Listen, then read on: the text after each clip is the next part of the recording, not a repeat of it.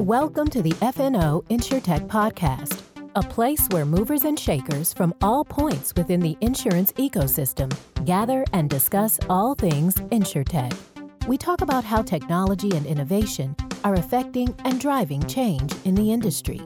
Here are your hosts, Lee Boyd and Rob Beller. Hey, Podcast World, welcome to another edition. Once again, that's right. No matter how hard you try, you can't get rid of us. Nope. We're back. Yep. With the special annual ITC preview edition of FNO InsurTech. How exciting. I mean, this is an annual thing. This is like 5-6 times. I mean, it's many. This is a big deal. This is a big podcast. This is the podcast that we come on and say, are you having a party at ITC? We need the invite. That's right. This is when we shamelessly ask to get into places where we don't belong, where we have not been invited to. Yeah. Or maybe it got lost in the mail. I'm just telling you now, you can invite us again if we are okay to be invited. Mm-hmm. This is a lesson in how do I force my way in? And we're pretty good at it. We've done it now for many years, and we're pretty good at weaseling our way into things, aren't we? We are. We are. Yeah. I mean, think of all the events at ITC that we've been a part of. I mean, there are some neat things. There are some neat events that take place at ITC. ITC is more than just speaking, right? This is where companies come, they throw big parties, you get to see old friends, pretty cool stuff. Right. And we're going to talk today with the two founders, Jay Weintraub and Caribou Honig. How exciting. I mean, the two guys, the brain trust behind ITC, behind InsurTech Connect, they're here today again. We'll hear the intro story and how it got started and roll down and talk about all kinds of things InsurTech Connect. If you're going, you don't want to miss this episode. If you're not going, you don't want to miss this episode. Right. In fact, you just don't want to miss this episode. You don't. You don't want to miss it. And at the end of the episode, towards the end, we get to talk about the current state of InsurTech. A lot of people are, hearing things in the news and funding and all that's going on. We get to dive in a little bit deeper into InsurTech 1.0, 2.0, maybe even 3.0.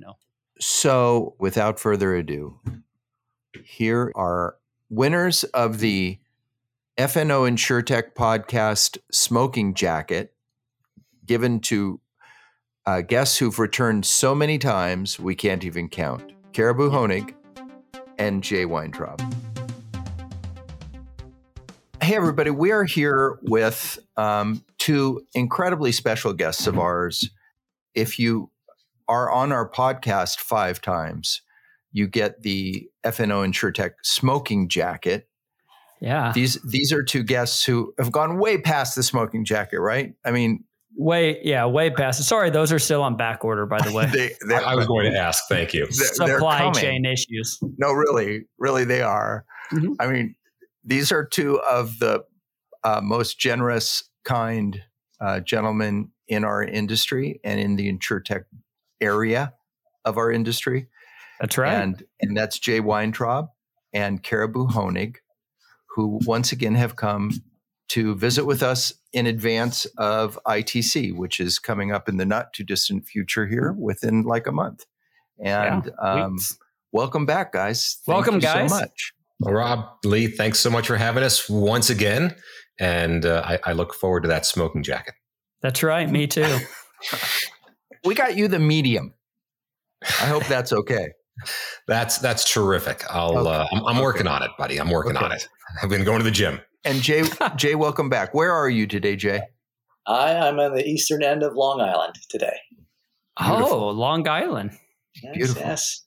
The last Very weekend nice. of summer out here in the East Coast. Very nice. What is the weather like out there today? I mean, today is one of those just beautiful, beautiful days. Probably high 70s, low 80s, low humidity, not a cloud in the sky, very verdant. Perfect day. Are you in Montauk? I'm not. Although speaking of locations, as I definitely change the subject. It was Watermill is actually the answer. But as I change the subject, speaking of locations, it's Caribou, who is in a completely new location. We haven't talked about this. Okay. Where are you, Caribou? I am in sunny Santa Fe, New Mexico. That's the other part of the country from last time. You took the big leap. I took the big leap, was in Richmond, Virginia for 22 odd years, became an empty nester about 3 weeks ago. Okay. And, packed up the SUV with a couple dogs and my wife, not in that order. And we headed west, and we're now relocated to Santa Fe. Why Santa Fe? What got you out there? See, that's a great question. My favorite answer there. We've been visiting this place for like 23 years, since shortly after we got married. And it's just magical. It speaks to us. There's you can see 10,000 shades of tan here. Mm-hmm. But we always said, okay, how do we get out here? And, we had kids, and there's some questions about whether the schools were sort of up to snuff, not that many jobs, and quite frankly, a lot of old people. Well, now we're empty nesters, so it's not a question mark about the local schools. I can work remotely, and we're old, so it really works out just great. Yeah, you've qualified, basically. Exactly. Yeah. So if there are any InsurTech folks who are in Santa Fe and want to compare notes, I'm happy to grab a cup of coffee. If not, you can found InsurTech Santa Fe. That's right. That's true. Yes. That's true. I bet that franchise is available. I'll check the URL, the domain. Right. First thing you do, let's go to GoDaddy.com. See what's available. Do you happen to know Julie Rochford, who used to be? That's who it was. I do not. We should connect. One of the most interesting, fascinating insurance people. Yes, she was an amazing guest. She retired to there. She's been on our podcast and ran the insurance. I'm going to get the name wrong. The Insurance Institute for Building Safety. They have the big wind farm. You ever heard of this? Anyway, it's a giant building. Listen to our podcast. But enough of this jibber jabber. Let's talk about you guys, what you're up to, what's going on. And let's just start by taking a walk backwards on memory lane, or a walk down memory lane, and talk about 2015 for a minute. So I'll jump in here. I'm a little hyped on caffeine today. So we sort of talked this one through a few times. I don't want to belabor it, but I'll still belabor it. So Jay, you want to jump right in there? No, I'll belabor it. So don't worry. Like if okay, if they haven't had enough, the great listeners haven't had enough, I will jump in and belabor it. So okay, but no, absolutely. So you should start. 2015, I'm a partner at a VC fund that I co-founded, QED, starting to focus on InsurTech. Smells like something interesting is about to happen in the category. Meanwhile, Jay is a successful event entrepreneur trying to figure out his next thing, his next event to create. I need an InsurTech event to go to, right? Meet the other investors, the entrepreneurs, the innovation execs. Fortunately, I get connected to Jay. And I'm like, I've got this harebrained idea, Jay. I want an InsurTech event that I want to go to, but it doesn't exist yet. Will you create this for me, please? And he was like, well, I've already got an InsurTech event or an insurance event I have in mind to create. And I'm like, darn, well, maybe I can convince you that you like my idea better. And I think much to his surprise, he listened to what I needed and said, all right, maybe that's sort of going to be interesting. And then the beauty of this, I'm actually smart, but really lazy. Okay. And I've gotten very good at riding on the coattails of other people who do actual work. Doers. Yeah. And so it's funny. I've discovered people typically think that I, created ITC, and they're wrong. I played a role. I had a nice little spark that helped it, right? And Jay actually is really the creator of ITC, but I am really the figurehead. And wow. So, people sort of associate this lovely, face of mine with a fedora. Well, let's face it. Caribou's a much easier name to remember than Jay. True. So anyway, so that's where it started from. right? Is basically, I needed it. Jay was looking to create something great, and serendipity brought us together. Anything to belabor there, Jay? Oh man, sometimes you do such a good job where I just have to say, oh, that pretty much covers it. And then I still find a way to add on something. But I will say that, obviously Caribou becoming the face of the event was very genius. But he says this all the time, like, oh, I'm smart but lazy. And like, I don't buy it. I think it's a good way to disarm people, because you've never seen this guy be lazy. Because usually when someone says lazy, you think of them as less smart, and you respect them less. So I don't know. I get a good smile when he says that, but I don't buy it. Not buying that one. You meet Caribou, he comes to you with this name, or with this, with an idea. But also with a name. Fair enough. There's a slip right there. What did you think? What was your immediate thought? This is great. What the hell is this? What went through your mind?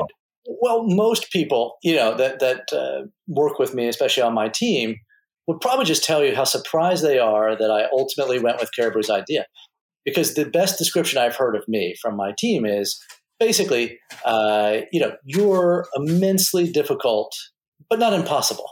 And so, given that I have the reputation for being just immensely difficult, it generally means I may take a while to go over to somebody else's idea. And I won't lie, it was a little bit hard, to do it. But I have to say that Caribou is anything if not convincing. And in true seriousness, right, there's certain things that happen in one's life, and you look at it and you go, boy, how happy am I for so many levels. And this is one of them, that whatever the forces that brought Caribou and I together, the fact that it ended up, we found a way to work together, how ITC, sort of has been going, truly one of the best things that's ever happened. So, did it surprise you the way it took off? Yes, it certainly did. It certainly did. I think Caribou and I approach things, fortunately, a little bit differently. I'm pretty much just an anxious stress ball. And so I could have told you all the things that were going on at any moment. And it's like looking at a ship and saying, any one of these rivets could come out and I'd be worried about sinking the ship. And Caribou, on the other hand, is sort of like, but look how far we've sailed. And do you see where we are? And, and so it's great. And I distinctly remember after the first year, we're at the after party. And this is before, we had big name talent.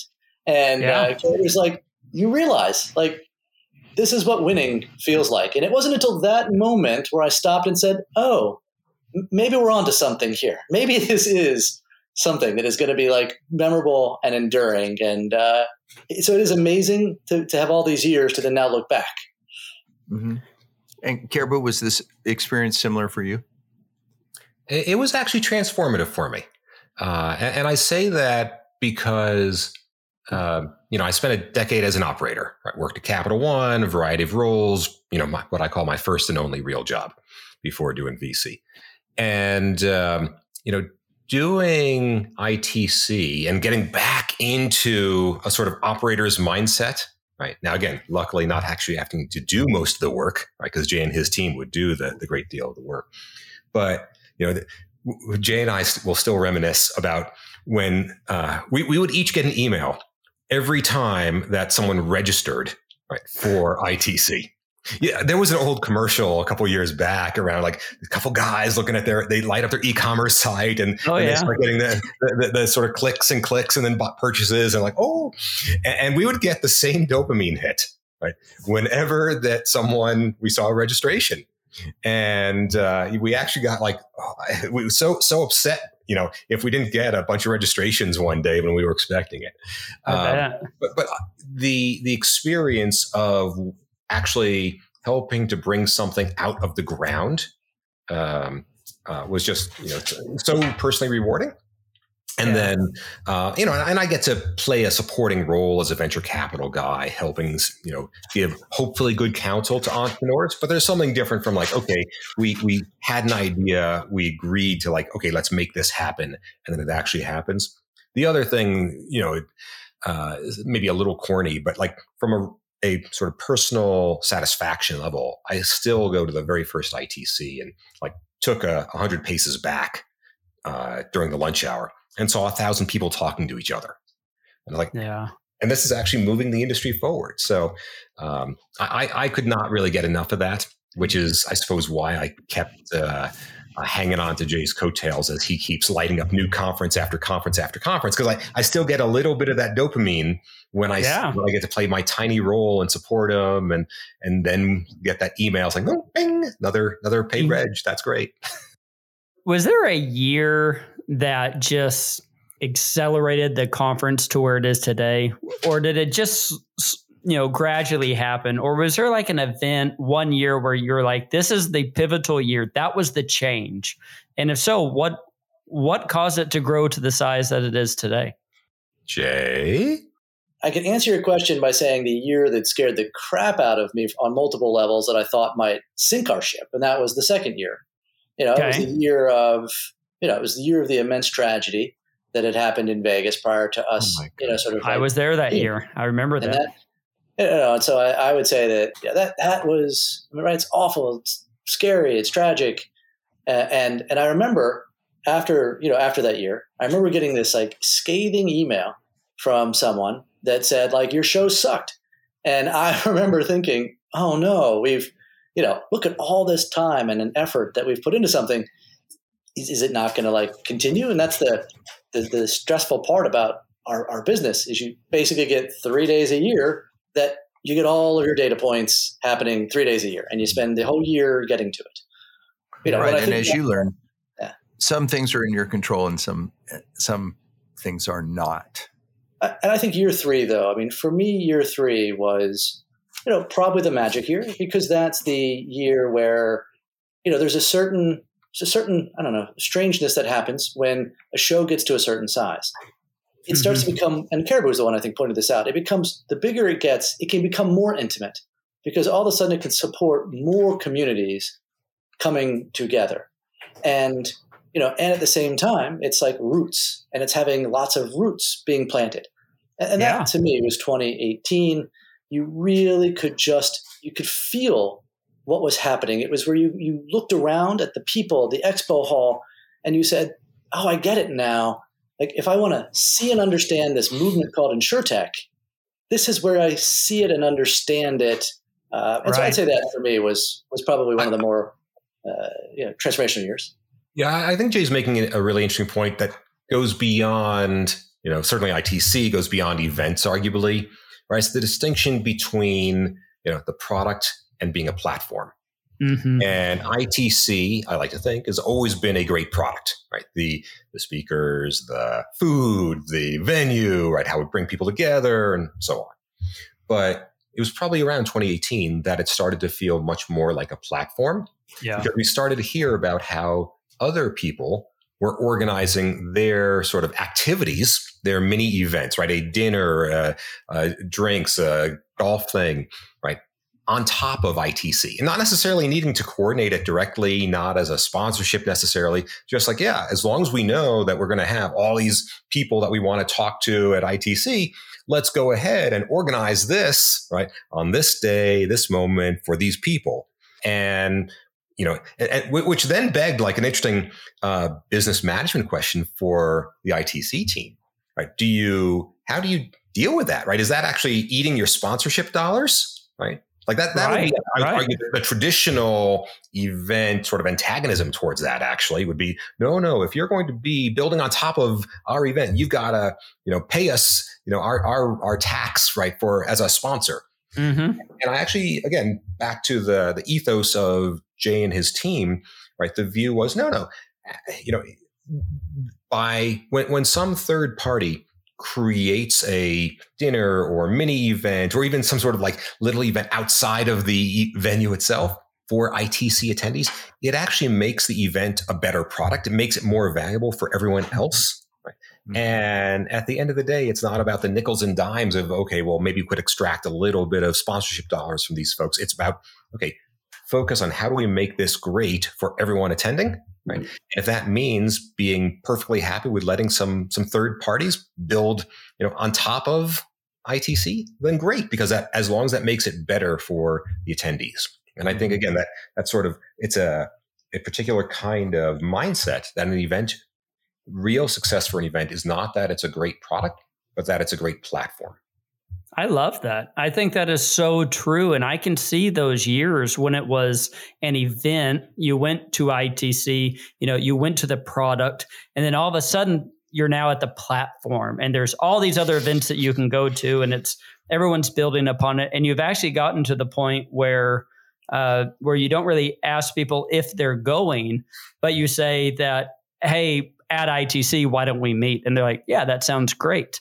It's one of the few conferences where you just assume everyone's going. And I think you're right. I love that about the platform.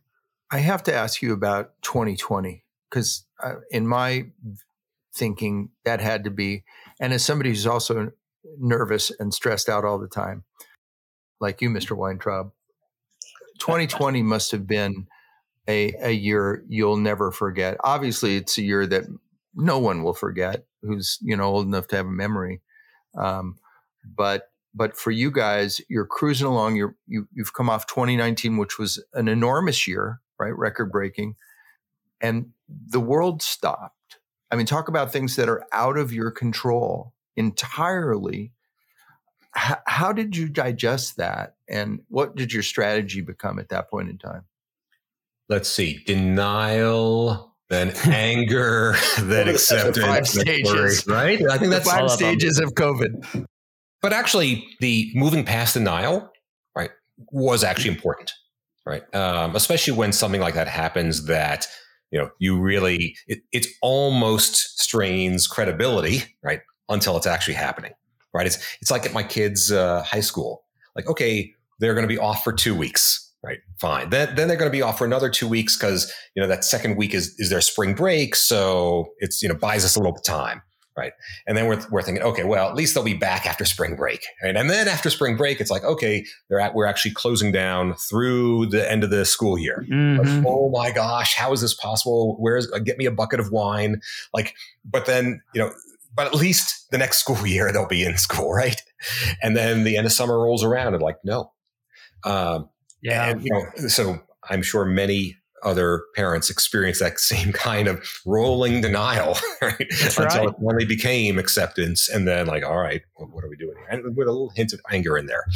I think it's sort of really is kind of similar, right? That, and part of being a good, business leader like Jay is that you've got to recognize it early enough and recognize, okay, here's an inflection point where at this time, we're going to have to make a decision and figure out what we're going to do about it and not be in that denial stage, but move really fast into the acceptance and exploration.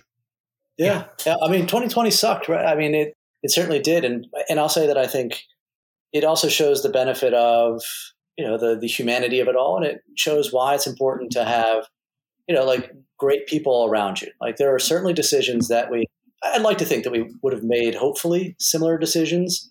I know there are certain decisions that we made sooner and faster because Caribou was in our lives, as an example.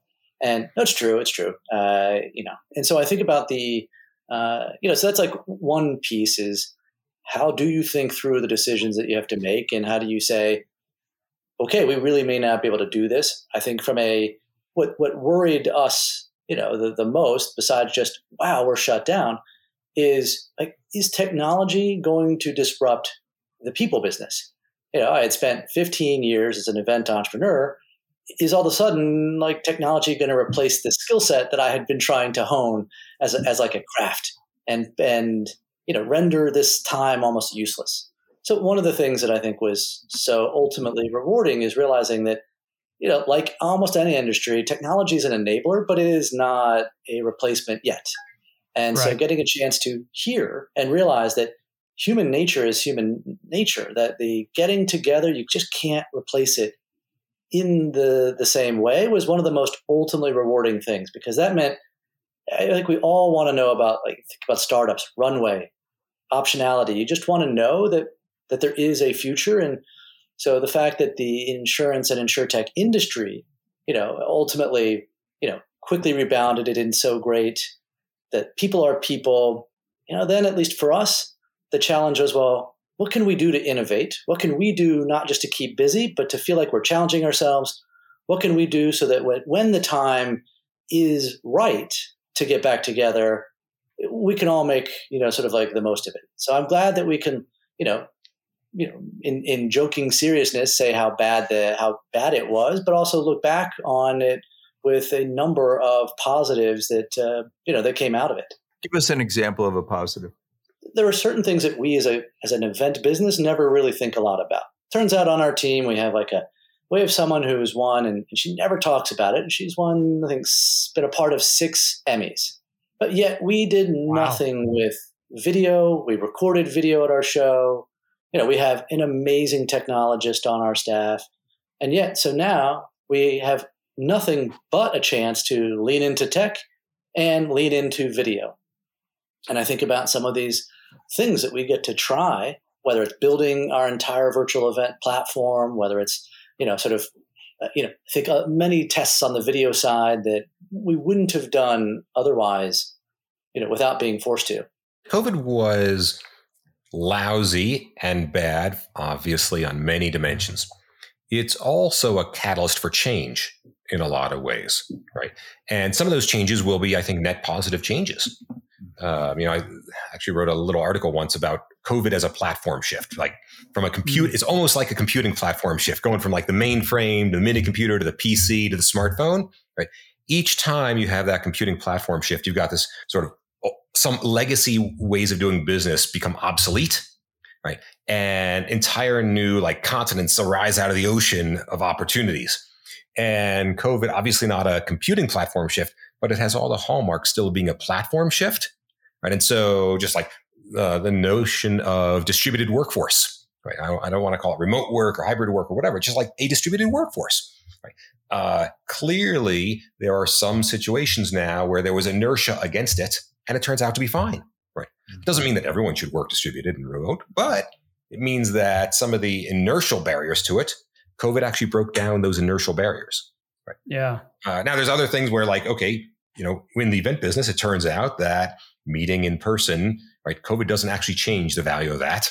Actually, where it almost does, this will sound a little bit odd maybe, but to the extent that people are marginally reluctant to travel because of COVID.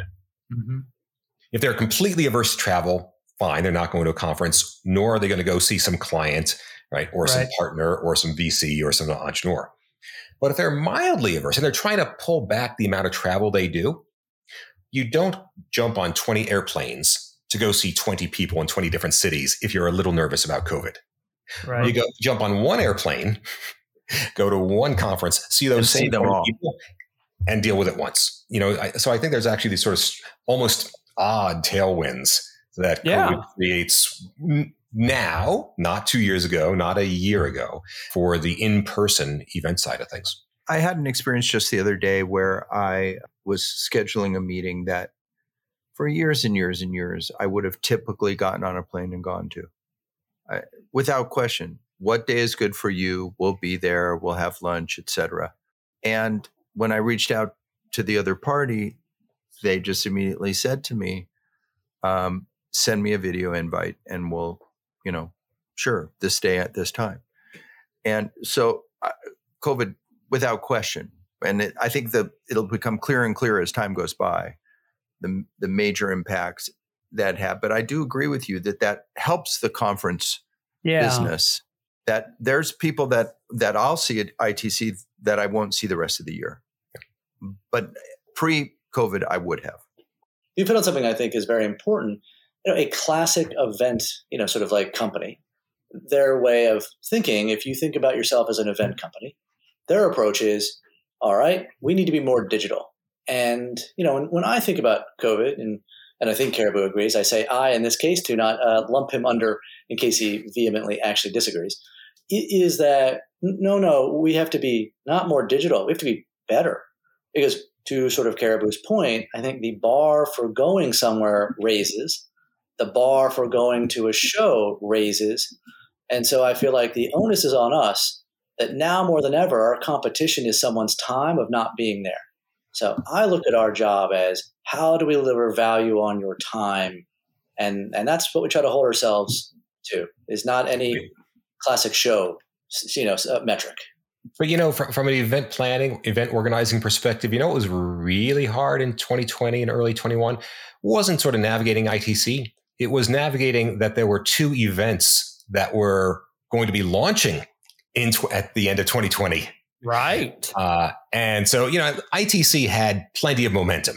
Like we knew that if we didn't do stupid stuff, right, when people were ready to come back in person, ITC would be there and they'd be coming to it. Right. Mm-hmm. But trying to launch a new event, right, into the headwind there initially, okay, and back to the, denial and then anger, then exploration. Like, okay, fine. We're not going to have those events. We're not going to launch those events in October, November, 2020. That ain't happening.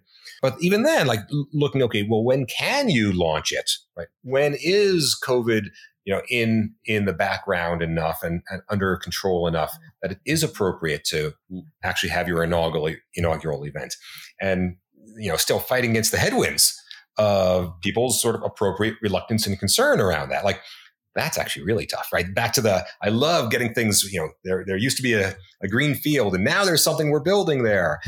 Mm-hmm. But, there's the downside of that is, it's a green field and for another year, it's just going to sit as a green field. That grass is growing. And so tell me this, Jay, is it more important now to have more conferences? Like, are people open to the idea of going to more conferences and less to, customers' offices? I mean, is that something as an entrepreneur in the event field? I mean, is that something you're looking at? I'm trying to figure out how to best answer that, because I think it still comes down to that. Yes, people are very interested in going to conferences. They see the value of conferences, but they're not interested in going to lots of conferences. So I think if anything, people are just being more selective and saying, oh, in the past, I might have gone to 10, 15, but today I'm going to go to 1 or 2. And so I feel like now more than ever, you just have to be that 1 or 2.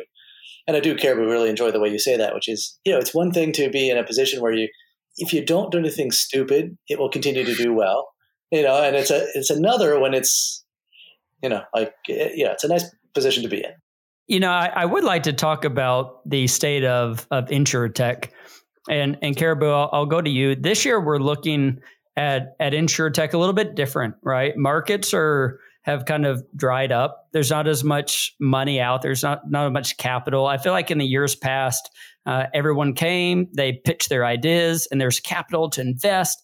I think this year we're looking a little different. What is your thought on that? And do you think that'll have any impact on the way that InsurTech business goes about? Well, we got about 3 hours, so that should be about enough time for me to tell you all my thoughts there on that. Right. So look, there is still capital available. Right, there's still venture capital, maybe not public market capital right now. I'll grant you that. Right, IPO window is not particularly good.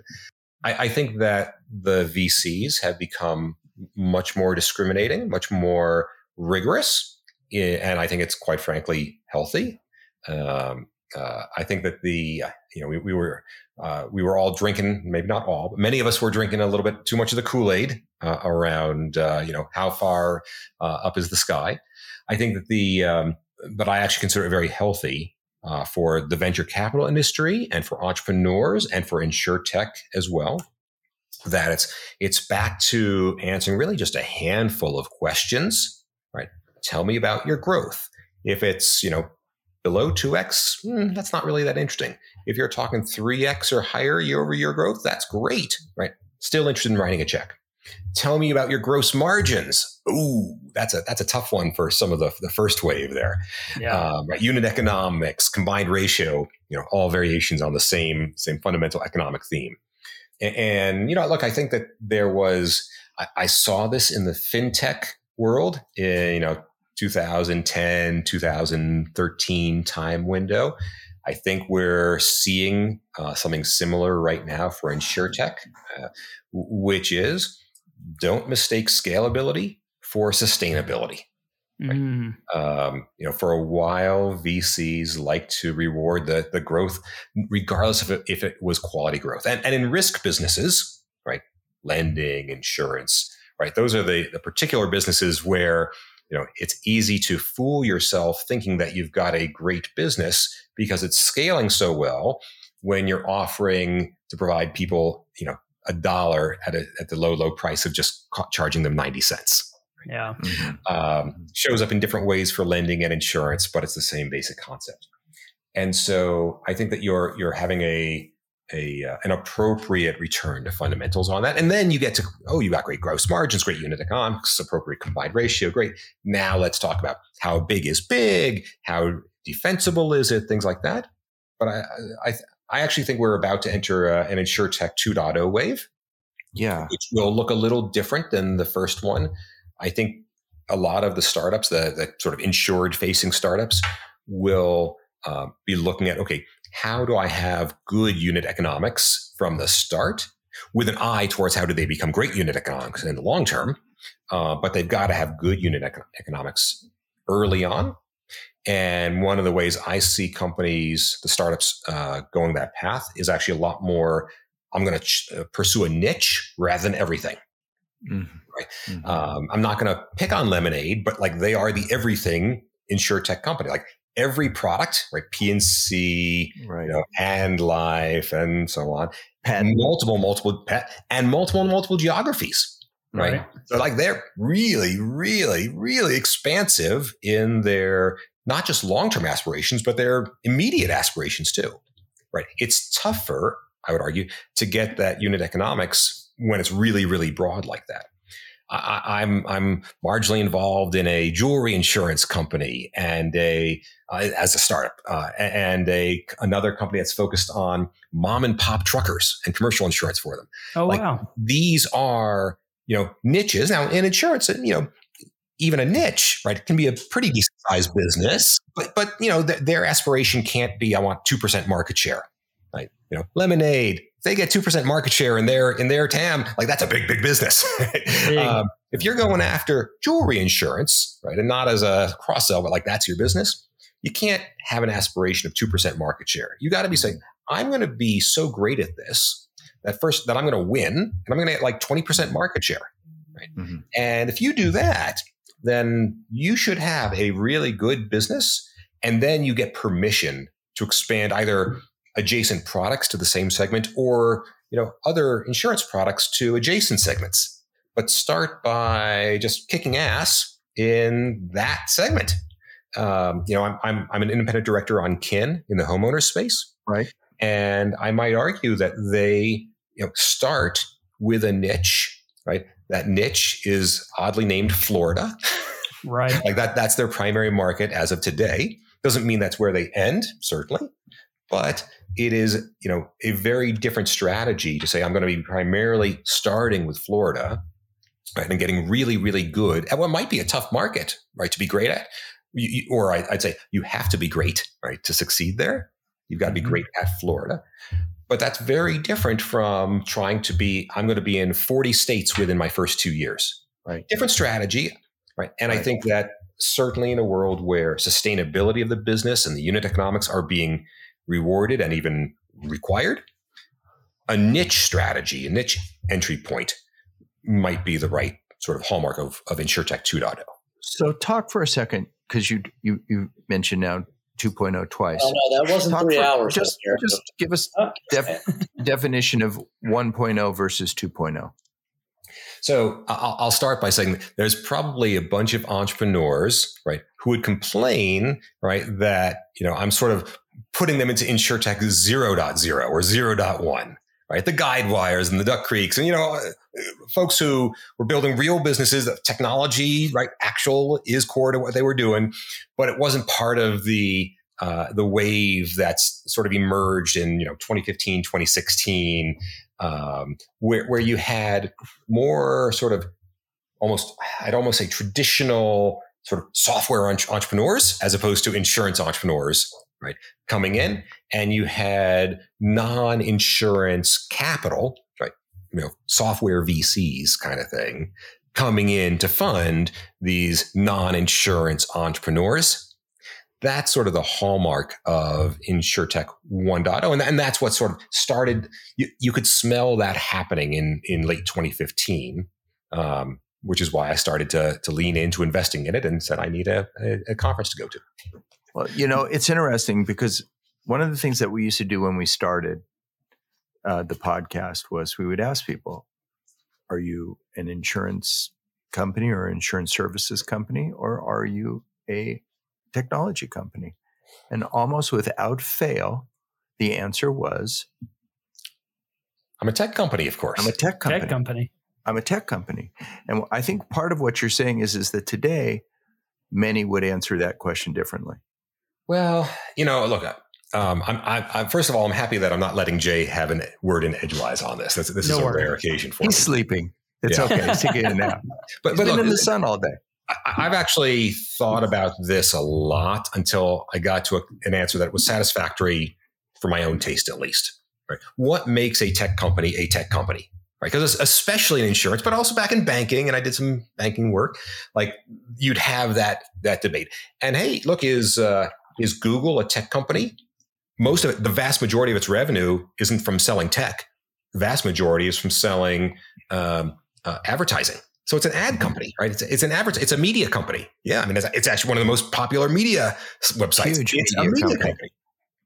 But I think we'd say, well, yeah, true, but it's really a tech company. How is that? And my answer, and it applies independent of sector, is that you're a tech company if your default approach to solving a problem is to hire an engineer and solve it with software. If you've got we have a new marketing challenge we need to solve, do you go hire a marketing expert or a software engineer? There's nothing wrong with being a traditional company that hires a marketing expert, but you're not a tech company. If your default approach is to hire the marketing person, you're not a tech company. If it's to hire the engineer, that's the hallmark of a tech company. You have a compliance issue, right? Go hire a software engineer to solve for the compliance issue. You have an operations issue, right? And so on and so forth. Now, by the way, that's the default answer, right? You start and see if the engineer can solve it. If they can, that's actually amazing, because then the software is doing the work for you, which means it's rapidly scalable and very high gross margin in solving it. But if it doesn't work, and sometimes you have a compliance issue, you throw an engineer at it, doesn't work, go hire a good compliance person fast, right? You have a marketing problem, go hire a marketing person fast if the engineer can't solve it. But even then, it's not going to be nearly a scalable solution if you had to go hire an actual human expert for it. So for me, tech company, if you solve through the software as your default approach. So what's that say about 2.0? Apply that to 2.0. Oh, look, I think that 2.0, there's still, you can be a tech company as an InsurTech 2.0, right? In fact, I actually think you have to be. It's the discipline. I think it's a different sort of mindset. And we talked about this earlier, like this sort of fundamental shift from growth at any cost, right? Revenue is revenue, terrific, to having the discipline that I'm going to solve these problems through software. So I'm tech, but I'm actually going to also be very focused on the unit economics of them, right? And where does that constraint point me? Right? Maybe a smaller short-term aspiration, so that I actually can still strive for this transformative impact in the long term. Jay, any thoughts here?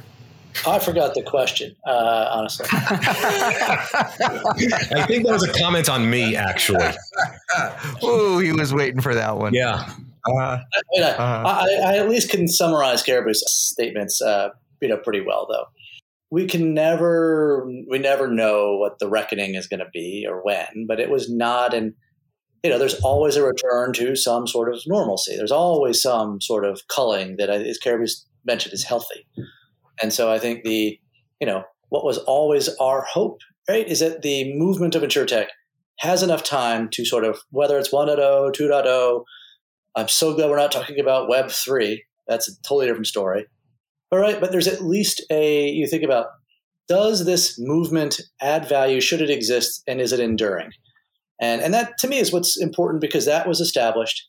And then, the rest, yes, should companies have to learn how to figure out to make money at some point in time? Should companies evolve to be a little bit more of actually understanding the spaces that they're operating in, et cetera, et cetera? All yes. And so I think that this is normal, healthy, and, it will produce, it will just produce better companies, and it is not stifling innovation. So I'm very happy that the checks are still going to be written. And I don't think it's a bad thing if checks are a little bit harder to get. I hate when Jay is more crisp at saying something than me. It's so rare, but I hate when it happens. You knew that was coming. I was going to say it was so rare, but you did it for me.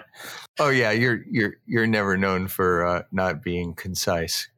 No, no. But we're running up against time, and I really want to cover one other thing that's really important, and that is for me as a attendee of ITC and a consumer of ITC, I don't think about it in terms of this is an event. I mean, it's a conference, it's a convention.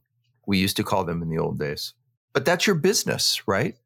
I mean, that's your business. Tell us about that business and what else you're up to there.